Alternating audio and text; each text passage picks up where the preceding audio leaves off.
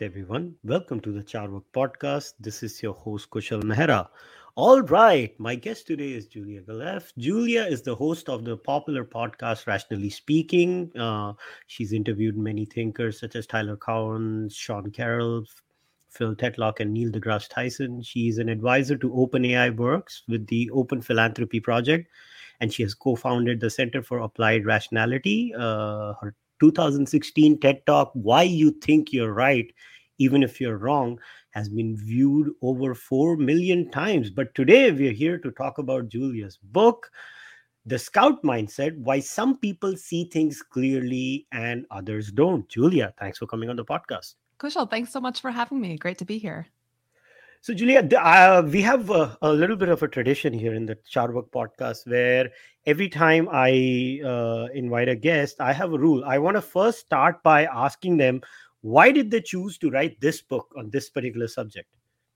Yeah, I was motivated to write The Scout Mindset because of a disconnect that I kept increasingly seeing in the discourse on rationality and reasoning and just all the conversations people have been having over the last 10, 15 years in books and articles and online about how to think better. And the disconnect was basically that the bulk of the conversation on this subject seemed to be about increasing our knowledge, basically, increasing people's knowledge of cognitive biases and logical fallacies, basically trying to make us smarter as a way of making us better at thinking. And I'm not saying that's not important, but it increasingly seemed to me that there was a separate, underappreciated pillar of good reasoning that was being mostly ignored. And that was about the motivation that guides our thinking. So, are you motivated to use your intelligence and your knowledge of biases and fallacies, et cetera? Are you motivated to use that to examine your own thinking and notice, flaws in your reasoning or blind spots you might have missed? Or are you motivated to use that knowledge and your, cleverness, et cetera, to prove other people wrong, to, reinforce all the things you wanted to believe anyway? And I'm sure your listeners are familiar with this archetype in other people, if not in themselves, of the person who, has memorized all of the cognitive biases and fallacies list on Wikipedia and just uses that as like a cudgel with which to beat their opponents over the head and never, says, oh, I was wrong about that. They only use their knowledge to, argue with people and prove other people wrong. And so this kind of missing factor in the conversation of motivation seemed really important to me, both in the research that I'd done in cognitive science and also just in my experience of having taught classes and observed myself and observed other people. And so the Scout Mindset was kind of my attempt to close that gap and focus more people's attention on getting our motivations in order and motivating ourselves to try to want to see things as clearly as possible, including our own blind spots and, things that we might have been wrong about, and not just in proving other people wrong. Awesome. So let's unpack this a little. So obviously in the book, you also talk about motivated reasoning.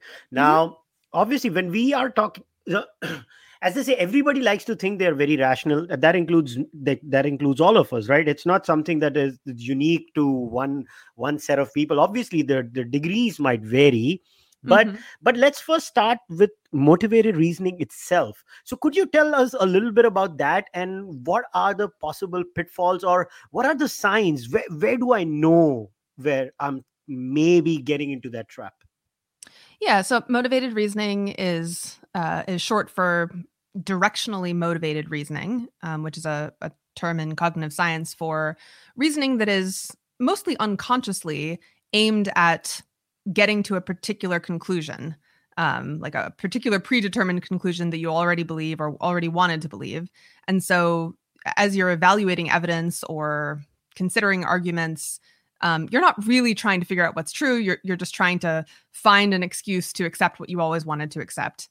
And my favorite kind of concise summary for how motivated reasoning tends to work comes from a psychologist named Tom Gilovich. And he said that with motivated reasoning, when you're evaluating an argument that you want to accept, you look at it through the lens of, can I accept this? So you're searching for any justification to accept it.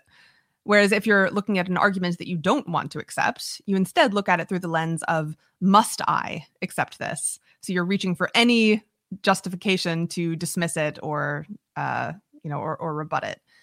And so, you feel like when you're engaging in motivated reasoning, you feel like you're being clever and skeptical and a good critical thinker. And you are. It's just that you're applying a very asymmetric standard of how critical you want to be, depending on whether you want to accept a particular argument or not. And yes, as you alluded to, motivated reasoning it's universal, it's ubiquitous, it's just kind of baked into how the human brain seems to work. And it can be really hard to notice yourself engaging in it. Like you probably have noticed other people doing this. And maybe if you're, pretty self-aware and introspective, you can notice that, oh yeah, in the past I have engaged in motivated reasoning. Like maybe you can look back at say a past relationship where you kind of, were aware of a bunch of red flags early on, but you really wanted it to work. So you found excuses to dismiss the red flags. Or, maybe with some distance from some mistake that you made, you can see that, oh yeah, I was like making excuses for myself. And, at the time I was engaging in motivated reasoning. So you can kind of see it in the past sometimes. But it's especially hard to notice yourself engaging in motivated reasoning in the moment. Like you're reasoning about something right now. Can you notice like, oh, I'm engaging in motivated reasoning about this particular thing? That's really the tricky part. And that's, I think that's much rarer. And so I have one of the focuses of the book is just making it easier for people to have more self-awareness and, notice their brain doing this thing, which is usually invisible to them. So one of the kind of classes of technique that I suggest is called a thought experiment. And a simple example of a thought experiment to notice motivated reasoning is a political one. So if you suppose that you see a politician on your side doing something that he's getting a lot of flack for, like he's getting pilloried in the press for corruption or whatever, and you think to yourself like, oh, come on, this really isn't a big deal. People are making too much of a thing of this. I don't think it was that bad.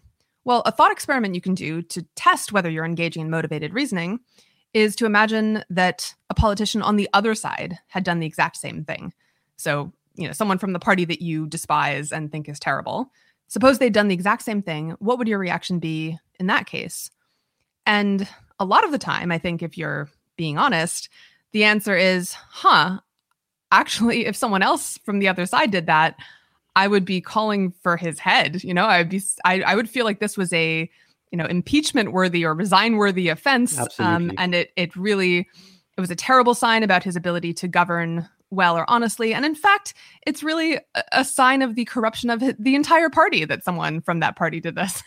And so just being able to notice the stark difference in how you would react or like how you would evaluate a particular situation or someone's action, noticing a stark difference when all you're changing is whether they're on your side or the other side, that can be a really revealing way to notice your brain doing this kind of invisible motivated reasoning thing in the background.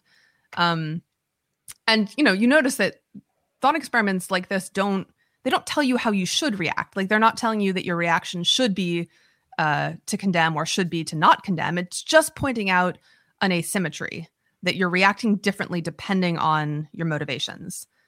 So that's just one example. You can use thought experiments in your personal life, like, with the case of the relationship example I mentioned, where we, tend to find excuses to dismiss red flags if we really want something to work out. A thought experiment there might be, suppose that someone, a friend of mine was in this relationship with these potential red flags, and she, I was observing her situation. What would I think she should do? Like, would I be optimistic about the relationship working out or not?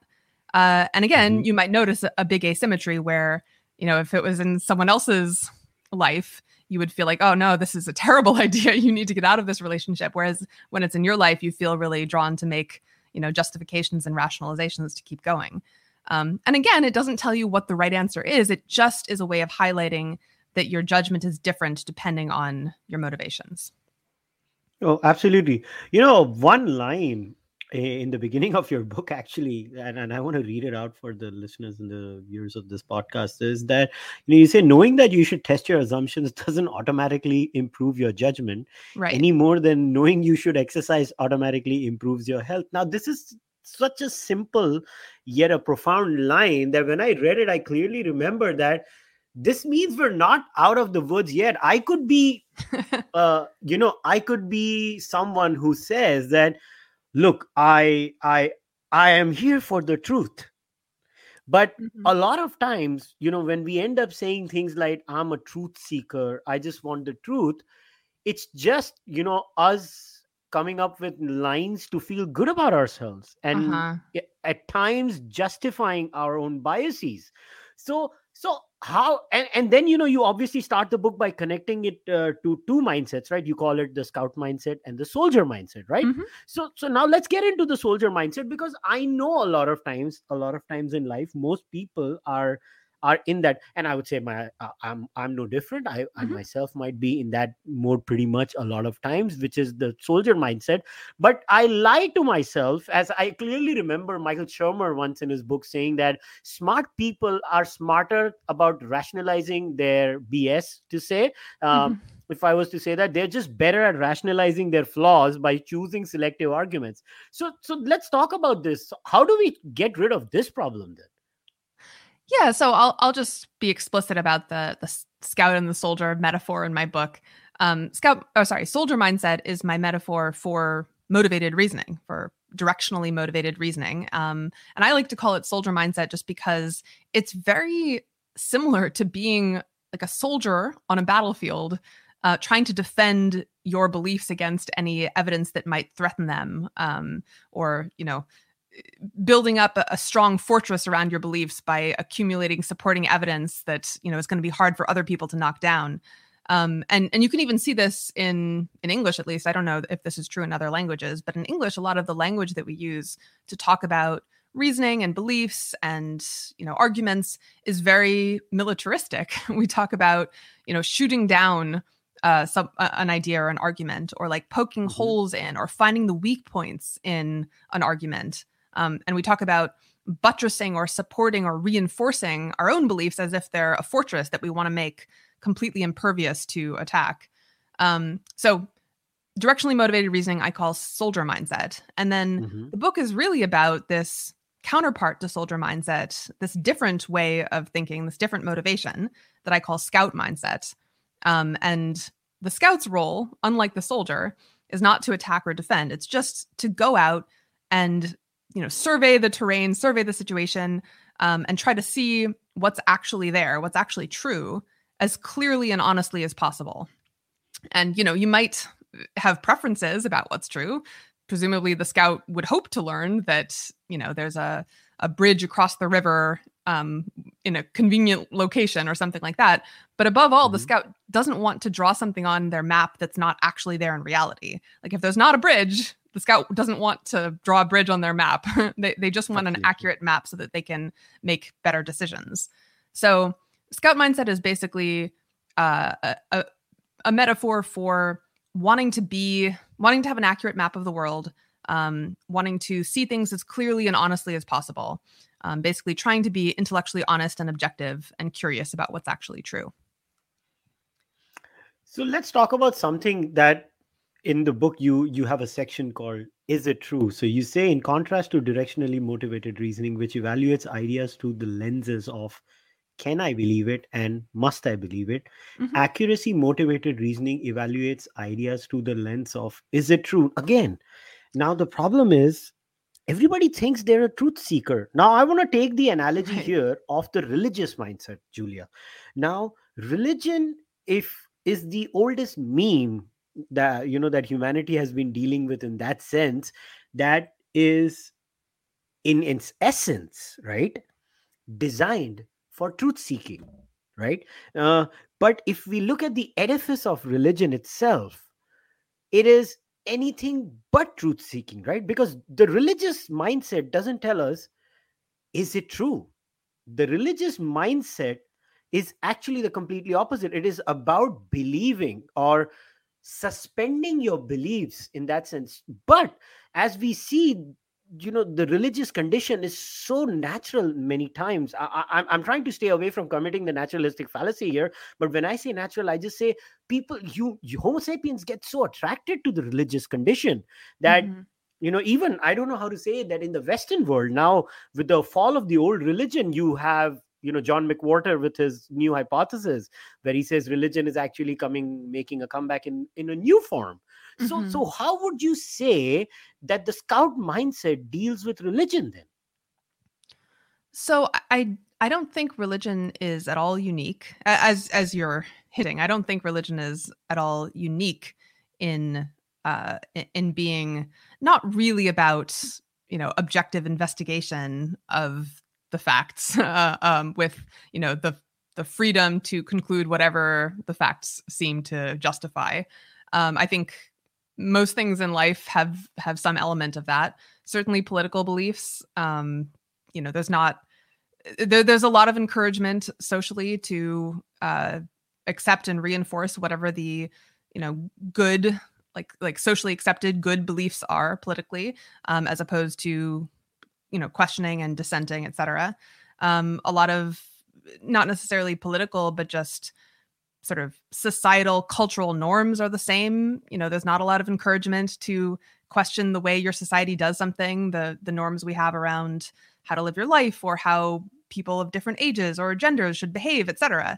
And to some extent, that's understandable. Like, it would be a little hard for society to function if everyone was, constantly rejecting every single norm and belief about, what is good or virtuous, or how society should be structured. And so it makes sense to me that there's a lot of social pressure to, keep believing whatever the consensus view is in your social group. So, I agree that religion has a lot of those elements, but I don't think it's unique in that way. And, I think it's important to recognize that two people who are both perfect scouts can still end up with very different beliefs if they start from different premises. So, I'm not religious myself. I don't think religious beliefs are true. But I know people who are religious who I think are unusually good at scout mindset. And I think that they just started from very different premises than I did. They started from a very different starting point of, who they knew, who they respected, and what those people told them was true about the world. And you can sometimes get out of your starting point if you are lucky and if you try really hard to question things. But even if you're trying harder than most people, you still might not end up, changing your mind about something really fundamental if you started from a point where that thing was reinforced as really true from the beginning. I'm not sure I'm explaining this very well, but the general point I'm trying to make here is that you can't actually, to a first approximation, you can't actually tell whether someone is engaging in scout mindset or soldier mindset just by looking at what they believe. You'd have to look at how they're thinking about it and whether they're, interested in evidence against their beliefs, whether they're, open to the idea of believing something different, or whether they, always find an excuse to ignore even credible evidence that contradicts something they believe. So this is why I asked you the religious question, because I clearly remember in the book you talk about, in the scout mindset, that you used a very specific word there. You say there is no such thing as a threat to your beliefs, right? Now that sounds so correct, but the point is that I was just thinking about it. There are so many moments in my own personal life that, you know when my beliefs were challenged or are going to be challenged in the future, the biggest emotion that, sometimes we don't encounter, or we don't think about it, is we are actually scared of losing our beliefs. Mm-hmm. We are scared that, oh my god, that means what I believed in was wrong, and it was a lie. And that's why immediately, because as a disbeliever myself, I mean, it took me back to the age of 17, and took me back to that moment where, one fine day in my life where I just had questions about divinity. And And I clearly remember that emotion I had in my head that, oh, I believe something flawed. And now I could easily get over that in a very different way. But I see many people clinging on to beliefs many times. And this is not specific to religion. Religion is just an example. But even Mhm. with politics, people just, they kind of dilly dally around it because they say it gives me comfort. So in a way, are we comfort seekers then? Yeah, I mean, I think comfort is one of the reasons why we might be reluctant to uh, question certain deeply held beliefs. Um, Another reason is the social element, that if we start to question them, we feel on some level like, our friends and family and people in our social groups are going to think worse of us if we, start questioning our religious beliefs or the consensus political beliefs, etc. And these are all, very legitimate things to be worried about, and I don't want to dismiss them. There's a reason that soldier mindset is so ubiquitous and kind of baked into the human brain. It's serving these important functions for us, like providing us with comfort, allowing us to, feel good about ourselves and to fit into our various tribes, whether that's political or religious or racial. So, soldier mindset has these functions that it's played historically for the human species. The thing that I'm trying to push in the book, though, is to say that especially now, especially in the modern world, soldier mindset is less important and valuable than you might intuitively feel like it is. And it's more possible to be a truth seeker, to be a scout, and to be, happy and successful and influential and socially accepted, without having to just knee-jerk accept everything that happens to be the consensus. And so a lot of the book is just about pointing out ways that people have done this, pointing out ways that people have, been happy and successful, et cetera, without necessarily having to accept every consensus view in their society. And I think, it's important to notice the differences between the world as it is today and the world that our ancestors evolved in. And one Mhm. important difference is that we have a lot more choice and an opportunity now to change our lives than our ancestors did. So, if you're unhappy, you, to varying extents, depending on where you live and your situation, but, usually to a large extent, you have the ability to change careers or to choose whether or not you want to get married or to have children. You can choose where you want to live. You can choose which social group you want to spend your time with, et cetera. If you're having health problems, you can choose which health treatments to try, like which ones seem promising enough to be worth the risk. You can choose, different ways of trying to be happier. If you're unhappy, you can try going to therapy or reading philosophy or moving Mhm. to a sunnier country. I could go on forever, but there are a lot of things that you can try to change your life and achieve your goals and your values today that just weren't an option for our ancestors. Like, our ancestors lived in relatively small tribes. You couldn't just move to a different tribe if you didn't, agree with or like your own tribe. You kind of had one career path essentially baked in that was really hard to change, and it was very set based on your family and your gender, et cetera. You couldn't really choose whether to have children. And so the reason I'm talking about all this is that if you look at the role of the scout, it's to form as accurate a map as possible of a situation or an issue, so that you can make better decisions. Like, the point of the map is to navigate the world as well as possible. It's to, Mhm. make decisions about how to get where you're trying to go as effectively as possible. That's what the map is for. But if you're in a world in which you can't make any choices, there's only one path available to you, then the map is not very useful. And so, that's the world Yeah. that we evolved in. And so it kind of makes sense to me. This is all, this is not like a proven argument, but I think it makes sense if you think about it, that given that we evolved in a world in which we couldn't actually make a lot of choices to improve our lives, it makes sense that we would have evolved to, not really prioritize on an instinctive level, forming an accurate map of reality. And so now, given that we have so many more opportunities to, change our lives and change our situation, I think we should Mhm. consciously choose to start prioritizing an accurate map much more than our brains intuitively want to. And often this involves taking kind of a longer term view of success or happiness. So like in the short term, maybe you would be better off, never questioning the views that your social group has, because if you do start questioning them, then maybe, people won't like you as much or something. But if you zoom out a little more and look in the longer term, if you do allow yourself to notice, I don't actually agree with, the way my social group thinks about politics or gender or whatever. If you allow yourself to notice that, then you're giving yourself a shot to change your social group over time, and start meeting people who think more the way you do, or, are more open-minded or accepting of the way you want to live your life. And you are giving yourself a shot at truer happiness in the longer run. But in order to get there, you have to be willing to, in the short run, incur the cost of, noticing and being able to reject some of the views that are in your kind of local society.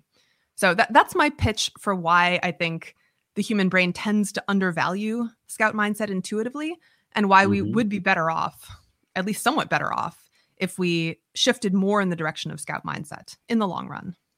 Yeah, obviously, you talk about, the 6 overlapping categories, right? You talk about comfort, self-esteem, morale, persuasion, image, and belonging, right? It's the combination of the 6 that cause a problem. Another area that I want to talk to you about, Julia, I'm a podcaster.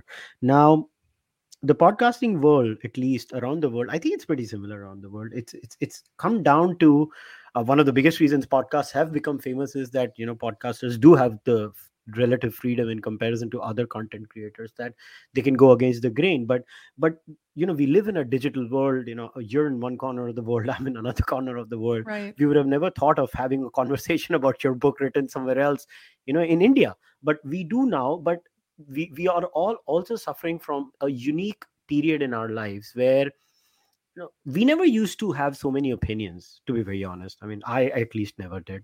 Right. But social media has kind of pushed us into this over opinionated zone, right? Now, if I was to ask you now, for young kids, because a lot of my listeners are actually in the age group of 18 to 25, and I've become old, I'm 40 plus now, so so so so you use this line in the book. You say the Scout mindset only requires you to be able to acknowledge to yourselves that you were wrong, not to other people. Still, a willingness to say I was wrong to someone else is a strong sign of a person who prizes the truth over their ego.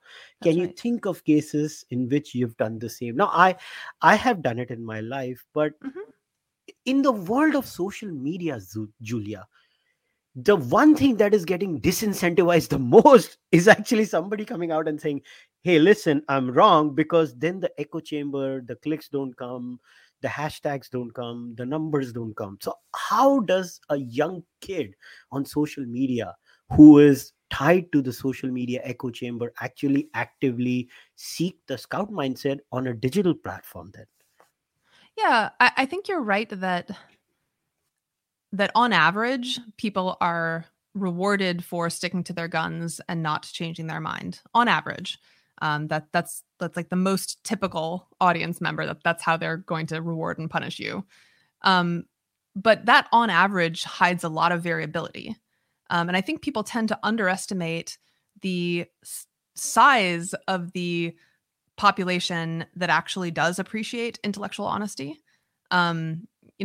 It doesn't mean you can be wrong all the time. Like if you're literally always saying, oh, no, I was wrong. Oh, no, I was wrong. Oh, no, I was wrong. Then people might justifiably start to think, why should I listen to this guy? He never gets anything right. But that leaves you a lot of wiggle room with a lot of people to sometimes say, oh, you know what? Sorry, I was wrong about this. I rescind the argument that I made on last week's podcast or in my blog post last week. I don't think I ended up including this in the book, but when I looked, before starting to write the book, I had this kind of assumption in my mind that was just the common wisdom that nobody wants to hear any uncertainty or admission of error. That was just like my assumption. And then I looked at the studies on how people react to uncertainty or admission of error, and there was so much more variability than I had expected. So in general, what I found is that there's always like a 30 to 40% subset of the population in whatever study, whether it's, people reacting to uncertainty from scientists or like public health officials, or whether it's people in a study reacting to uncertainty from, financial advisors or whatever. There's always a subset, it's like 30 to 40% of people who don't want to hear uncertainty at all and say they think worse of an expert if he admits uncertainty or changes his mind. But then there's also always a large subset, usually larger than 40%, of people who say, actually, that's, I respect that more, that they were able to admit uncertainty, and I trust them more because of it. And if they claimed to be perfectly certain, then I wouldn't believe them. And so this kind of bimodal distribution of reactions, I think, is really important to appreciate, because, if you can't appeal to everyone in the world. People, are all different and have different expectations and preferences about who they're going to follow online, different tastes. And so you just have to choose which subset of the population do I want to appeal to. And so you could, try to appeal to the subset that hates uncertainty and only wants you to always be 100% sure of your opinions. Or you could choose to try to appeal to the subset of the population that values uncertainty when it's warranted, and appreciates nuance and, rewards you for changing your mind, etc. And so, I'm not going to claim that everyone in the world should, that it would be in their own best interest to talk in terms of uncertainty and nuance and change their mind publicly and so on. But I think that's true of a lot of people, and they don't realize how much potential they have to build up a large and a valuable audience online by, being intellectually honest, by being a scout, essentially. And as for your own, in your personal life, you have a lot of ability to curate your online experience and to start following and engaging with people online who do actually reward you for uncertainty and nuance. You don't have to just follow the people who are, proud soldiers. Over time, you can create an online experience for yourself where you're exposed to Scout Mindset more and you get rewarded for Scout Mindset more than you do for Soldier Mindset. Yeah. So I guess what I was trying to say is that sometimes we live in a culture where, I'll give you an example. I know it's very silly, but what happens is, like, everybody loves sport, right? So they make a sporting prediction. I mean, as if, their lives depend on it, but people are people. Or you make an observation. Like, I'll give you a real life example. So when the vaccination for COVID-19 had started in India, I was extremely skeptical of the vaccine numbers in India. And I had made a prediction that, I think only 40% less than, or 40 to 45% of the adult population in India would get fully vaccinated. Boy, was I wrong. Interesting. More than Why do you think you were wrong? Or what do you think you were, what was wrong about your process, or what assumptions were wrong? Well, I was automatically assuming that because the overall threat perception of COVID was not as high in India, so people would not go ahead and take the vaccine. But then I remember I'm grossly wrong, because now almost 90% of the whole nation and of the adult population, when we're talking about the adult population in India, it's almost 1 billion people. Almost 90% of that itself has taken a single dose. And, in the adult population, I think more than 60% has been fully vaccinated. And kudos to the Indian government. They've really done a great job, and because India is so vast and we have rural coverage, and the healthcare workers really have to do a lot. But I clearly remember being wrong, and in fact, I would say that it was one of those moments where I tweeted out that, oh boy, was I wrong about this. And I didn't feel bad about it, but it sounds very stupid, but nowadays, I guess it takes courage to even admit openly in the age of social media that you're wrong. Because well, what was your reaction like? I'm curious. Well, when I found out, because then what was the reaction of your followers to you saying, boy, I was wrong? Well, nothing. As somebody was like, most people were appreciative, but then everybody who found out I was wrong went to the old tweet and started shaming me about it. I was like, you only found out about it because I myself shared it. I guess those people never liked me in the first place. But it's very interesting. So what I came across at that little experience that I had about me being wrong about the vaccination coverage in India was that, first of all, that sometimes we censor ourselves and we don't want to admit our mistakes openly, is that maybe we're not mentally prepared for the shaming, the social media shaming, whatever that is. I mean, these are just Yeah. people who don't even know us, first of all. Yeah. But at the end of the day, like I said, we were, this is an experiment we are all part of. It's an ongoing experiment. You are part of it, I am part of it. And the funny thing is that nobody signed up for it. We just on, the train started moving, all of us hopped onto the train, and we're all experimenting with ourselves in some absurd way. But I just realized at that very moment, when I actually admitted to being wrong, I felt a huge burden off me. I was Mhm. like, it's okay, I can be wrong. Yeah. Big deal. I mean, and empirically, like, you have proven to yourself that it is okay when you're wrong. Like, as you said, most of your followers were appreciative. Some people, used it as an excuse to slam you for the previous tweet, but most people appreciated it.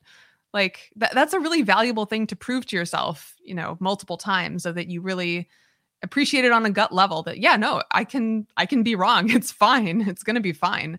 Like, even, me saying that to people, it's going to be okay if you're wrong. You're really, overestimating the, how unpleasant it's going to be.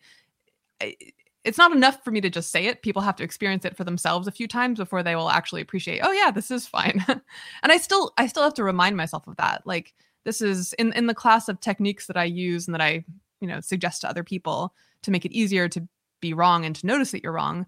One big technique that I use a lot is just, I mean, it's almost silly to describe it as a technique, but just in that moment when I feel that twinge of worry that I might be wrong, and I'm tempted to kind of push that out of my mind or like reach for excuses for why I'm right.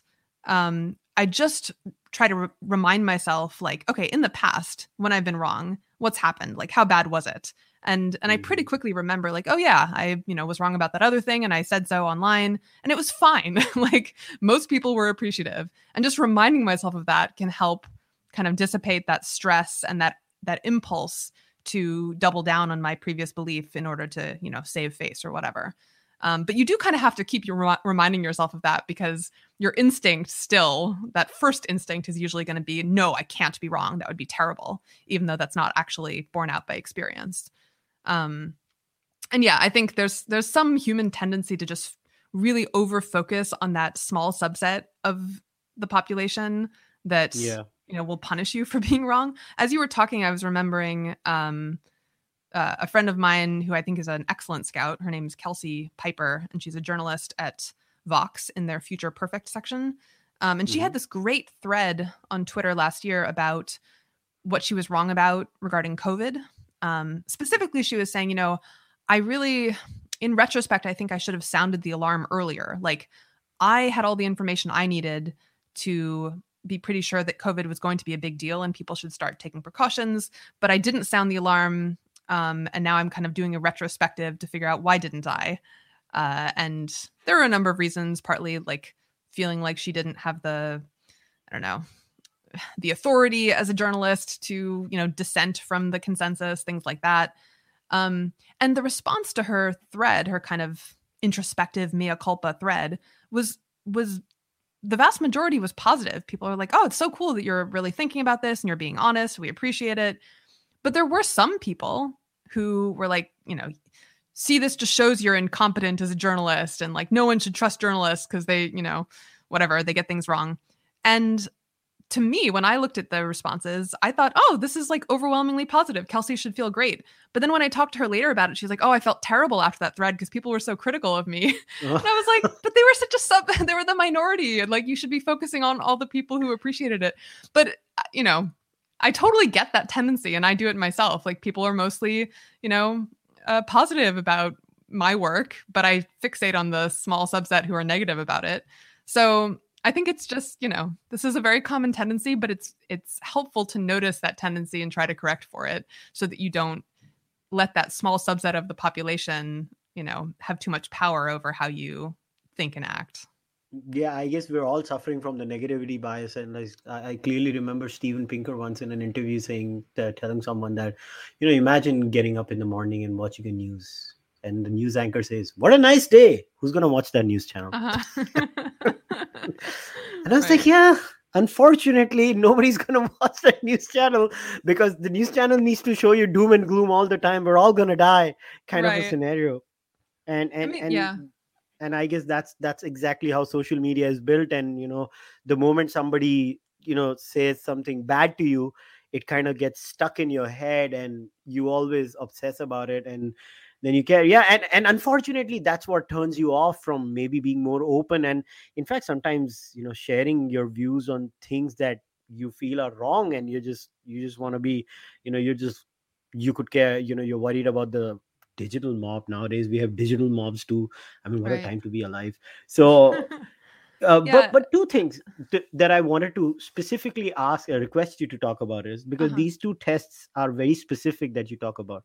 You talk about two things. You talk about a conformity test, where you say, imagine this person told me that they no longer held this view, would I still hold it? Would I Mhm. feel comfortable defending it to them? And the other was, you you called it the selective skeptic test. Mhm. Imagine this evidence supported the other side, how credible would you find it then?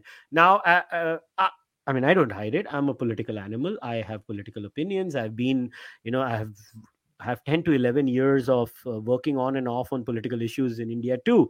And this is something that is my observation, that happens the most, in my view, in politics, where people just cannot gather or garner the courage to admit that the leader of their choice, the political outfit that of their choice that votes, could come up with a bad policy. So I'll give you an example, right? Mhm. Let's say there is a policy in India that is launched by Party A. Now, Party A launches a social welfare scheme, and if you don't vote for Party A, you're going to find 1,000 flaws in that particular social welfare scheme. All you need to do is remove the name of the party and put it out there, and you like the same scheme. Am I right? Am I understanding this is what you were explaining it in the two examples? I mean, yeah, that can be an example of a thought experiment. Um, you know, they the kind of the exact thought experiment that's appropriate for a particular case will vary a lot. But that the general form, yeah, is to try to remove the features of the situation that might be motivating you, like the fact that it's your party, and then see how your reaction changes. So I guess an example in my own life recently of doing something like the selective skeptic test is I was reading this thread on a message board about an organization that I co-founded. You mentioned it, the Center for Applied Rationality, and people were being critical of the organization. And I was thinking to myself, they're being really unfair. They don't know all the details. Like they're basing their criticisms off of vague impressions or rumors. They don't know the inside story, so they really have no right to be critical. And then I stopped and I did this thought experiment of, well, suppose I was reading these exact same things, but about a different organization. How would I react? And I was like, oh, I guess I'd be, kind of critical. Like I would think it wouldn't occur to me to say, well, I don't have all the inside information. I would just be basing my impression of that organization off of what I had heard about them, just like these people in this message board are. And so, the interesting thing about that thought experiment is it could go either way. So either it could imply that these people are right to be critical and I was being too defensive of my organization, or it could imply that I should, when I'm reading something about another organization or a movement or a person, anything that I don't have inside information about, I should be more hesitant to judge because I don't have all the facts. Like those are two different conclusions that I could draw from the results of that thought experiment that I did. I think probably the right answer is a mix of both. But at the very least, it was interesting to notice that my reaction would be different if I was reading that about a different organization. So that the thought experiment that you proposed and the thought experiment that I described are different, but they're kind of both examples of the same general principle of trying to take yourself out of the situation or take your own side out of the issue and then see how your reaction changes. Yeah, and another thing that I'll share with you that I do all the time with my friends who are not very well, versed with Indian politics, for example, is that so. And honestly, these are the few things that I did, and which helped me finding blind spots in my own political thinking. I started following politics of America and Canada. Now, people would be like, why would you do that? I was like, anyways, America has a disproportionately large effect on world politics, whether we like it or not. So it's always Yeah. good to know what's happening in America. Two, when I started listening to both sides in America, so what I used to do is I would go to Pod Save America, just listen to everything they say, and then maybe I'll go to a Ben Shapiro and I'll listen to everything Ben Shapiro says. Now, I have no skin in the game when it comes to, let's say, America, right? I mean, I'm not a citizen of America. I don't vote. I don't do anything. So for me as an outsider, I just used to listen to both the sides and their points of view and their representation of a same subject, like the same subject, but it is represented such a different way. I started seeing blind spots in my own thinking thanks to listening to them. And I started realizing, oh, I do this when I follow or do my political arguments in India. That's what I'm doing, what they're doing.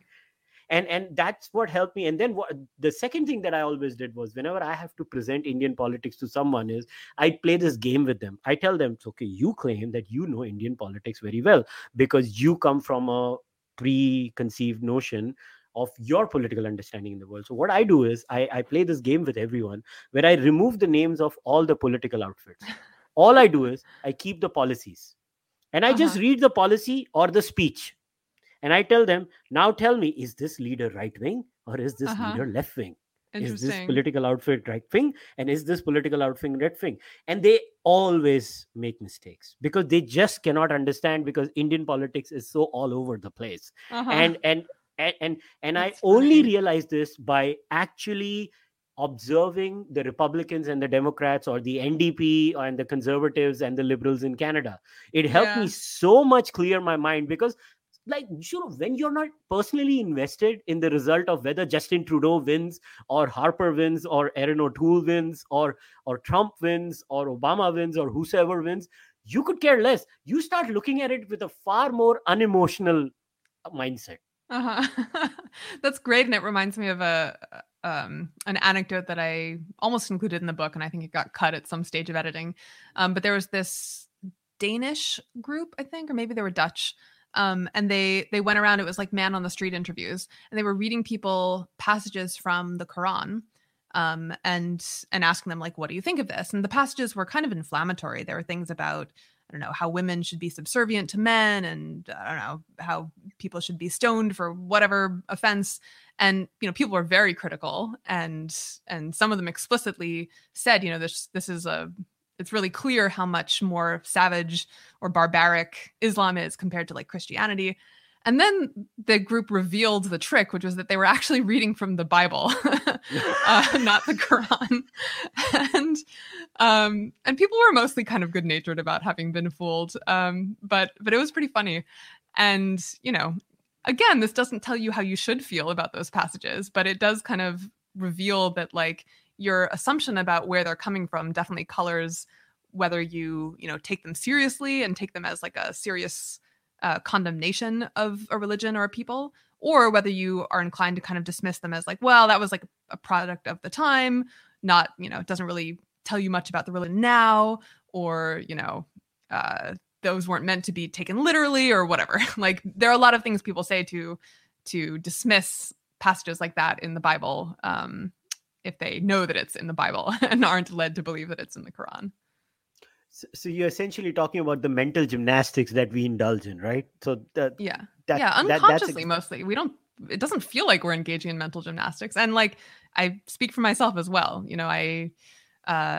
Actually, an example from the book of the skeptics, or the selective skeptic test that I did, was when I was researching, like going through the cognitive science literature for the book, I found this study that contradicted my thesis in the book. Basically, it was saying that soldier mindset makes you successful and happy, not scout mindset. And so, of course, I was like, I don't know about this. Let me check their methodology section and see what I think of it. And so I looked at the methods, and it was not a good study. Like, their methods were bad. and I kind of, set the study aside, going like, all right, well, now I don't need to worry about that. But then I did the selective skeptic thought experiment where I asked myself, suppose this exact same study with the same methodology had turned out in a way favorable to my thesis. Suppose they had found that scout mindset makes you happy and successful. What would I have done then? And I realized, I would have just, happily cited it in my book. I wouldn't have, scrutinized their methodology looking for flaws, which was kind of like a wake-up call for myself to notice, gee, I need to really up my skeptical game when it comes to evaluating studies that support my thesis. And I went back through a bunch of the studies I had set aside to cite in the book and looked at their methodology sections, and a lot of them were bad too. And so I had to cut large sections of my current book draft because I didn't feel like the research that I was citing was very good at all. But I didn't feel like I was engaging in mental gymnastics at first. I just felt like I was being a good critical thinker. I was evaluating their methodology, and it was bad. That was all true. It's just that I was applying a stricter standard than I would have if the study had supported me in the first place. So, you talk about a particular set of people in the book. So I would request you to maybe, talk about them, because I think those people would be the perfect examples before we, wrap up today's chat. So you talk about super forecasters, right? Yeah. And so could you tell maybe us a little bit about what super forecasters are and what makes them so unique? Yeah. So super forecasters are a group of people recruited by a team of social scientists, led in part by Philip Tetlock, who's a political scientist at Wharton, the University of Pennsylvania. And his whole career has been about studying predictions and forecasting. So when people, for example, when an expert on politics makes a prediction about who's going to win the election, or about when the Soviet Union is going to collapse or whatever, how often are they actually right? And which experts actually have skill at forecasting, which is something that people, were not paying very much attention to before. We just sort of treated the experts, we assumed that people who, had a PhD in a subject were experts, and we didn't really pay that much attention to their track record of whether they were making good predictions or not. So this is something Tetlock's been interested in for a long time. And about 15 years ago, he joined a forecasting tournament led by a branch of the US government. And so he recruited a bunch of people to take part in this tournament and compete against professors at top universities and intelligence analysts at the CIA. And the people he recruited were amateurs. They weren't intelligence analysts themselves, smart amateurs, but just amateurs. They only had, Google to help them make these predictions. But the top people on Tetlock's team just blew the competition out of the water. They were, I think, 30% more accurate than the CIA when they were making predictions about politics and economics, and I think 50 to 70% more accurate than the teams of professors at top universities. And so basically the competition, this department of the US government ended the competition early. They kicked out all the other teams because they were so much worse than Tetlock's team. And so Tetlock dubbed this slice of his team the best forecasters. He called them the super forecasters. And then he wrote this book called Super Forecasting about what they were doing right. Why were they so much more accurate than everyone else, including these so-called experts? And there are a number of things. A lot of them line up with what I call scout mindset. They tended to think in shades of gray instead of black and white. So they would kind of adjust their confidence in their theories up or down a little bit at a time as they learned new information. So maybe they were, pretty confident that civil war in a certain country would be over by December. But then as they read the news, they learn more about the conflict, and then they become more pessimistic. So they lower their confidence, etc. And it's this kind of gradual adjustment process. They don't just have one kind of stock view of the world that they stick to no matter what. And most importantly, I'd argue, they're very curious about what they get wrong. So, not only were the super forecasters more accurate than everyone else, they also improved kind of rapidly over the course of the tournament, which was 3 years. And other people didn't improve at all. Their average accuracy didn't change over the course of their participation, whereas the super forecasters got more and more accurate as time went on. And the reason, I would argue, is that when the super forecasters got something wrong, when they made a prediction confidently that turned out to be wrong, they would go back and kind of scrutinize, okay, what was I thinking here that led me to get this wrong? Kind of like what you were saying about your failed prediction about the uptake of the COVID vaccine in India. And you were kind of thinking to yourself about, well, what assumptions did I make that led me to get this wrong? That's the kind of thing that the super forecasters would do every time. They would kind of eagerly go back over their process and try to figure out, like, was there something wrong about my process? So for example, they might learn general principles like, well, this question that I got wrong about, what the Japanese prime minister would do.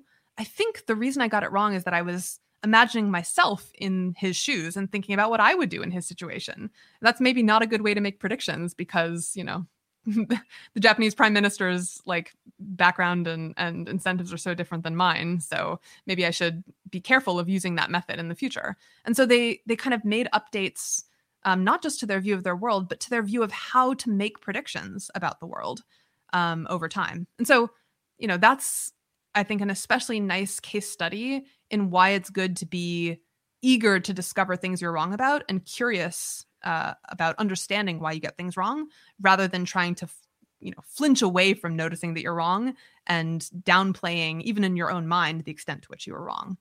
Because if you allow yourself to notice it, you can get better at, being more accurate in the future. Oh, absolutely. I think I just love that bit about the super forecasters. I was like, I wish the world had more and more people like this. But then, if maybe, so would you say cultivating the scout mindset is a slightly tougher job on average? That would be my last question. Yeah, I think it's tougher in some ways. It certainly requires a little more work than soldier mindset because, looking for your blind spots and questioning things and seeking out evidence, that's more work than not doing it.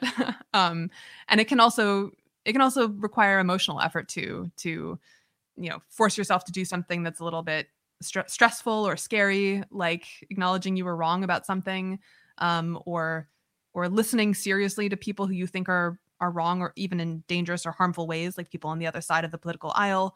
That's not the most emotionally pleasant thing to do. So yeah, I think people are correct to feel that scout mindset might be more difficult than soldier mindset in a lot of ways. But I think we should also not lose sight of the ways in which scout mindset can be really emotionally rewarding. And that's part of what I was trying to point out in the book, that there are these kind of big underappreciated emotional rewards of thinking like a scout. Like, for example, the freedom, the feeling of kind of lightness and liberation that comes from feeling like you're allowed to conclude whatever whatever the facts lead you to. You don't like, when you're thinking about something, about politics or religion or whatever, you don't have that pressure hanging over you that you have to get a certain answer or else your world will come crumbling down or you'll be a bad person or whatever. No, you can just, follow the facts wherever they lead, and whatever answer you get, that's fine. It's not, some reflection on you as a person. I find that really, really liberating, honestly.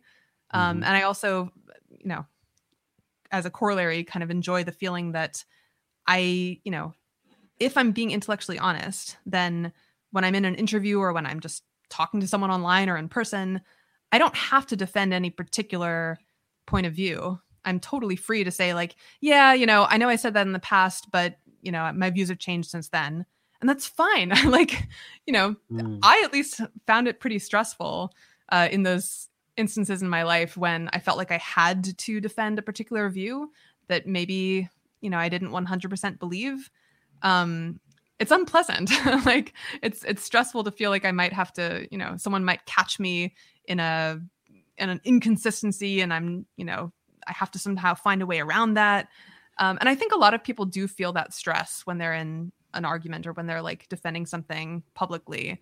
And they maybe haven't consciously thought about an alternative, which is that you could just allow yourself to, change your mind when you notice new facts. And that's kind of lovely. Yeah, I couldn't agree more with you, Julia. I think, you wrote a wonderful book, but I want to read one bit in the book, and maybe we can wrap it up this way. You write, leaning into confusion is about inverting the way you're used to seeing the world. Instead of dismissing observations that contradict your theories, get curious about them. Instead of writing people off as irrational when they don't behave the way you think they should, ask yourself why their behavior might be rational.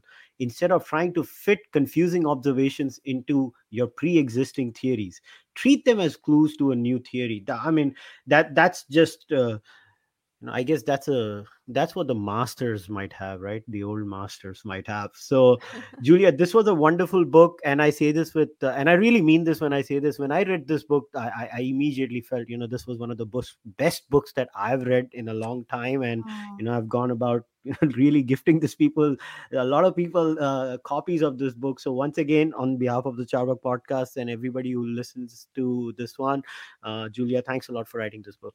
that's so wonderful to hear. Thank you so much. It was a pleasure speaking with you. All right, guys, we'll wrap today's discussion up. When you watch, it doesn't matter if you're going to be listening to this or, I mean, usually I say viewing this, but obviously this is an audio only version. You can go to the description of the podcast, and in the description of the podcast will be the link to buy this book. I insist, when I say I insist, I really insist, each and every one of you should go and buy this book. This book will change your life. It will change the way you think, and I'm not selling you soap. So please go and read this book, and please also support the Charvak podcast. Go and follow Julia on Twitter, and you can also listen to the Rationally Speaking podcast that she hosts. I'll see you guys next time. Please support the Charvak podcast, subscribe to the channel, like the video, and until then, take care. Bye bye. Cheers.